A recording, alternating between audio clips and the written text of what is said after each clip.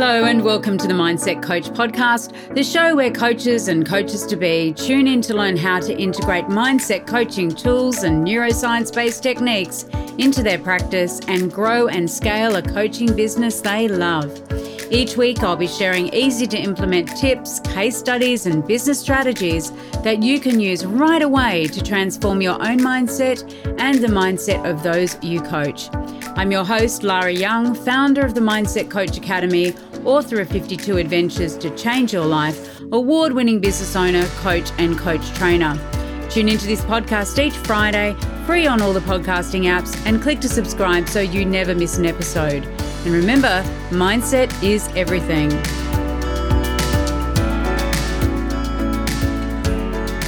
Hello and welcome to this week's episode of the Mindset Coach podcast. I'm your host, Lara Young, and this week we're going to be delving into a topic that is increasingly important in our modern interconnected world, emotional intelligence, or EQ. Today, we're going to talk about what it means, why it's key to unlocking success, and provide some practical exercises to help you to hone your own EQ. So let's dive in. Emotional intelligence refers to the ability to understand, use, and manage your own emotions in positive ways to relieve stress, communicate effectively, empathize with others, overcome challenges, and diffuse conflict. So having emotional intelligence, of course, is really important across every single aspect of your life, from your work life to your relationships to the way in which you set goals and go about achieving goals. And that's why it's important that as mindset coaches, we understand the concept of emotional intelligence, that we're able to work with our clients around their emotions and to really help them to harness the power of emotion to achieve their goals and live the life of their dreams. The Mindset Dimensions report, of course, measures emotional frequency. So that is really useful for you as a coach, because in the Mindset Dimensions report, we actually measure your client's frequency of experiencing negative or unresourceful emotions, as well as positive or resourceful emotions. So that can be a very brilliant input into your coaching, and it enables you and your client to have a benchmark from which to work on their emotional intelligence, and also for helping them to really hone and develop the 5 main elements of emotional intelligence, which are self-awareness, self-regulation, motivation, empathy, and social skills. So let's look at these briefly. Self-awareness involves recognizing your own emotions and how they affect your thoughts and behavior, knowing your strengths and weaknesses, and having self-confidence. So again, having that Mindset Dimensions report, having an awareness of the frequency of emotions is a very powerful starting point for helping your clients to develop their own self-awareness and to really be able to harness that and to look at reflecting and changing some of those emotional responses, but maybe they don't really want to have or that don't really serve them well. The next thing is self-regulation. Now, self-regulation is really about identifying, managing, controlling and adapting your emotions, your mood, your reactions and responses. There is a real gap between the stimulus, so an event or a situation that happens that leads to that thought and emotional response. There is a gap there in which we can help our clients to create a pause so that the way that they react and interact is going to be far more effective and conducive to them achieving their goals. And whether those goals are in maintaining healthy relationships or in, impressing in a presentation or in a workplace team meeting, then we're able to help our clients to really self-regulate and manage their emotional responses. We have people, who perhaps in the workplace can become very frustrated, and then that shows, that then impacts their ability to move forward in the organization. It impacts the relationship they have with their team members, and it also impacts the way in which they're perceived by other managers and leaders in the organization. Similarly, for parents, are you able to recognize, so self-awareness, recognize the trigger for the emotions that you're experiencing, and then regulate them so that you're able to have a calm and considered approach when engaging with your children, rather than one that is highly reactive where you fly off the handle. And then, of course, everyone's unhappy, everyone's stressed, and it really does not help your children to know how to regulate their emotions either. Self-regulation could be that you have a history of becoming very jealous in romantic relationships. And so as a result of that, your relationships haven't tended to go very far. They haven't progressed because of your jealous tendencies. And so we can really look at that as well and, help our client to regulate those emotions. We have lots of different techniques for doing this, of course, as mindset coaches. And the first step in being able to regulate is that awareness. Now, the third thing that comprises emotional intelligence is motivation. So this is really being able to harness the power of your emotions to drive you towards your goals. It's about the ability, even when you're not feeling motivated, to really bring those feelings and sensations of motivation into your body so that you can then progress. You can be working on tasks that you've set yourself. You can actually be, getting out of bed to go for that run in the morning. And, we use techniques like anchoring, for example, which is really powerful to have that emotion coursing through our veins, coursing through our body, so that it is giving us that impetus, that push, that pull to move forward, to do the things that we need to do. The fourth one is empathy, and this means understanding other people's feelings and responding to them appropriately. So this is really where, we are taking a moment to be in someone else's shoes, and we do that in a way that really acknowledges their emotional experience and doesn't devalue or discount it. The next one is social skills. Now, social skills, of course, covers a wide range of competencies from active listening to leadership potential. And depending on what you're coaching your client around, you will be working with a number of different things here. So, for example, you may also look at your client's behavioral preferences around, do they have an introversion preference or an extroversion preference? Because again, that is going to make a difference in terms of how they actually show up in the world. And it does impact on the social skills, the social ability that they actually have and how they prefer to be, whether they prefer to be in small, more intimate environments or whether they prefer to be in larger, more energetic environments. And it is interesting when we start to consider these things, self-awareness, self-regulation, motivation, empathy, and social skills. When we begin to explore these with our clients, and we do this as mindset coaches, we're really unlocking a whole lot of potential when it comes to our clients' success. So why is that? Why does emotional intelligence play such a crucial role? Well, it does because it affects our capacity to work well with other people, to overcome obstacles, to help us manage stress, and make informed, clear decisions. Those people with high EQ often correlates with better job performance, leadership skills, and interpersonal relationships. And in fact, when I was working in the corporate world and when I had my own corporate consultancy, I used to measure EQ in organizations as part of leadership development experiences.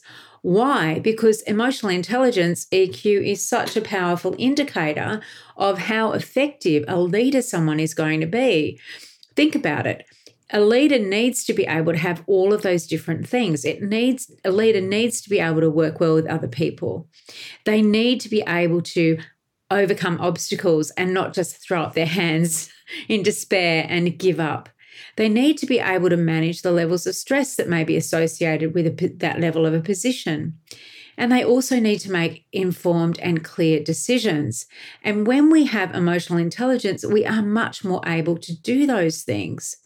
Now, the really good news, and it was good news in the organizations that I worked in, and it's great news for you as coaches and mindset coaches, is that emotional intelligence isn't actually a fixed trait.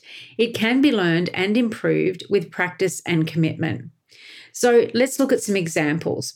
So in leadership, think about a team member who can sense when her team is feeling overwhelmed, can empathize with their stress, and can provide supportive feedback and encouragement. This leader can foster a healthy work environment, leading to higher productivity and lower turnover. So developing emotional intelligence for leaders, really, really powerful. Relationships, in personal relationships, emotional intelligence is key to understanding and empathizing with your partner's feelings, communicating your own emotions clearly, and managing conflicts effectively. And of course, relationships also extend to those team relationships, those work relationships.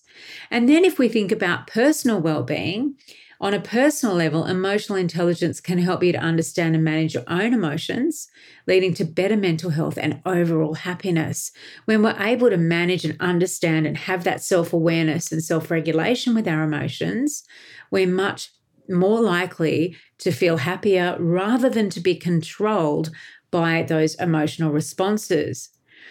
So there are some things that you can do to really practice and improve emotional intelligence. And these are things that as a coach you can do with your clients.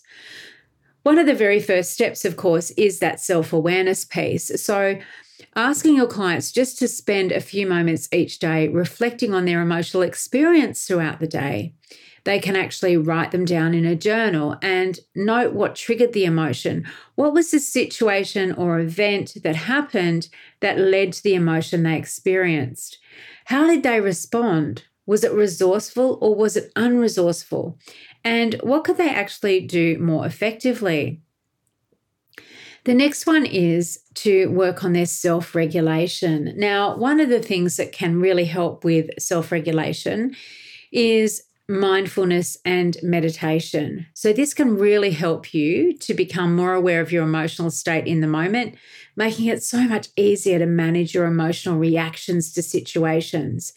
Self-regulation is about slowing down, paying attention to the thoughts that precede that emotional response.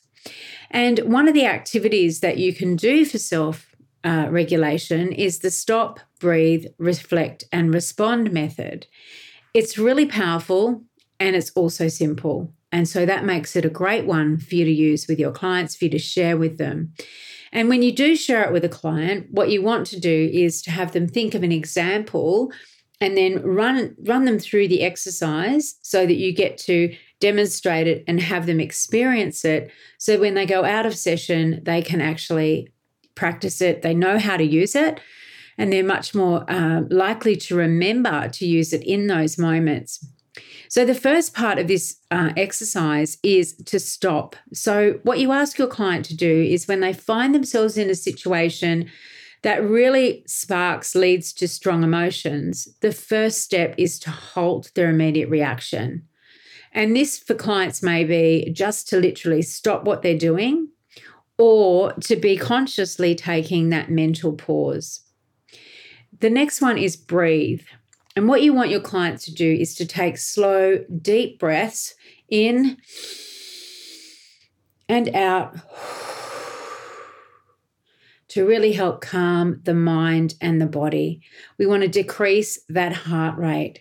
We want to be able to stop in that moment and take deep breaths so that we prevent the rush of the stress response and we can give ourselves that moment to collect our thoughts.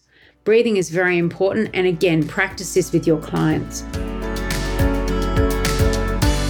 Want to learn more about how you can become a certified mindset coach?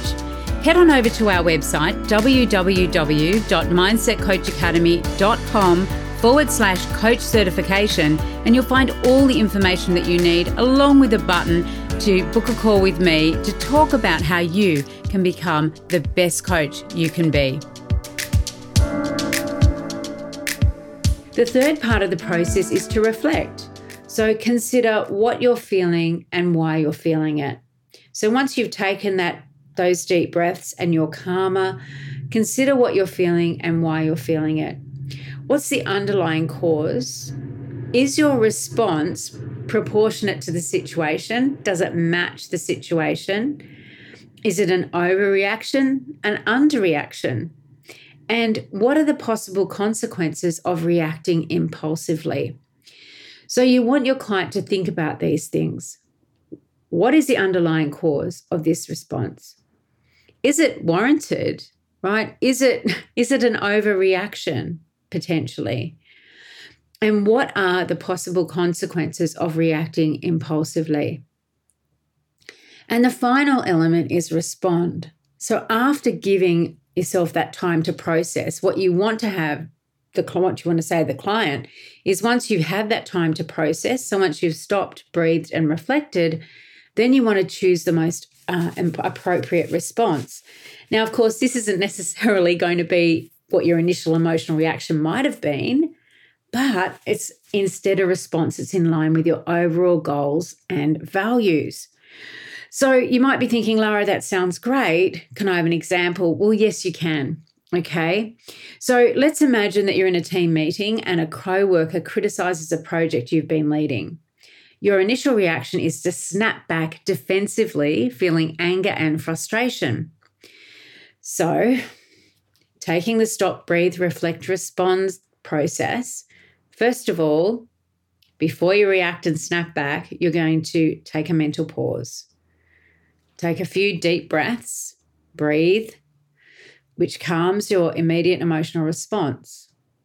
Reflect, consider why you're upset. For example, you put a lot of work into this project and so you feel defensive. And think about the best course of action. And this could be about defending your work professionally and receptively. So then what happens in the response? You respond with, thank you for your feedback. Could we perhaps delve deeper into this? I believe there are some points to discuss and clarify. So that's an example how you might use that technique with a client that you're coaching, so that you're helping them to apply them to real-time techniques.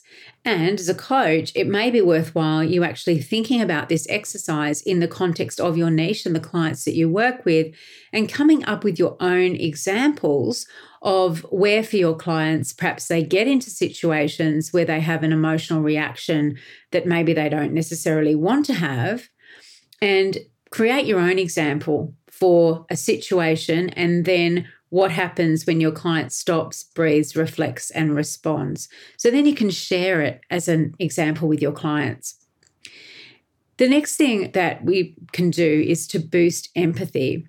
Now, empathy is about putting yourself in someone else's shoes and making sure that when you're interacting with other people, you're making an effort to understand their point of view and validate their feelings.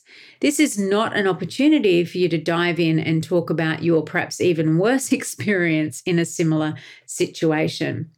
So let's look at perspective taking, because this is a wonderful technique for developing empathy. And it does involve trying to see things from another point of view, imagining their thoughts, emotions, and motivations. So here's how you might use it. Well, the very first thing that you want to do is to identify the person's feelings. And that means that you start by identifying what the other person might be feeling in a given situation. You may do this by considering their verbal and nonverbal cues, or by asking them directly. Okay. Now, when you're coaching a client, you can and they want to, or they recognize that there's a need for them to develop more empathy, is you want to ask them to think about situations perhaps in the past where things haven't gone very well in terms of their own reaction and response, and go back over that example with them.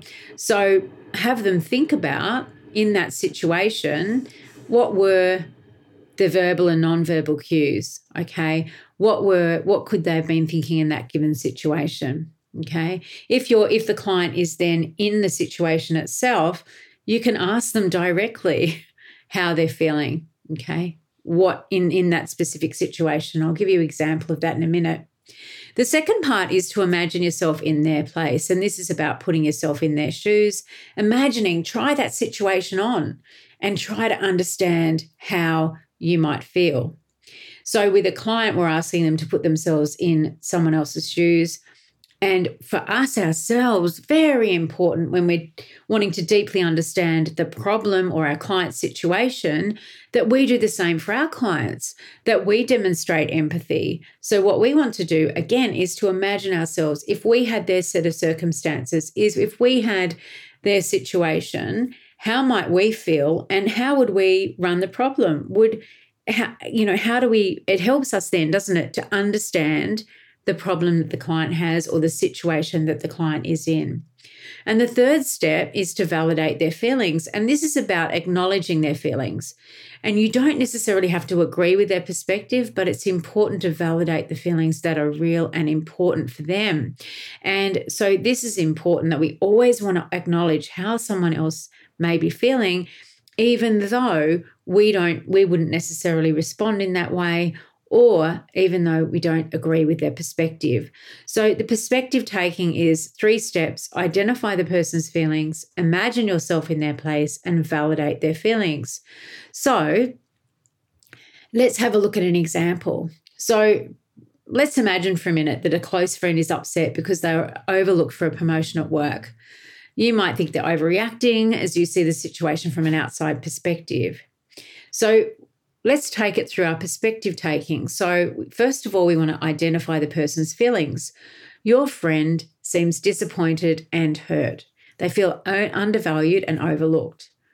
What you want to do is imagine yourself in their place. Imagine how you would feel if you'd been working hard and expecting a promotion only for it to be given to someone else.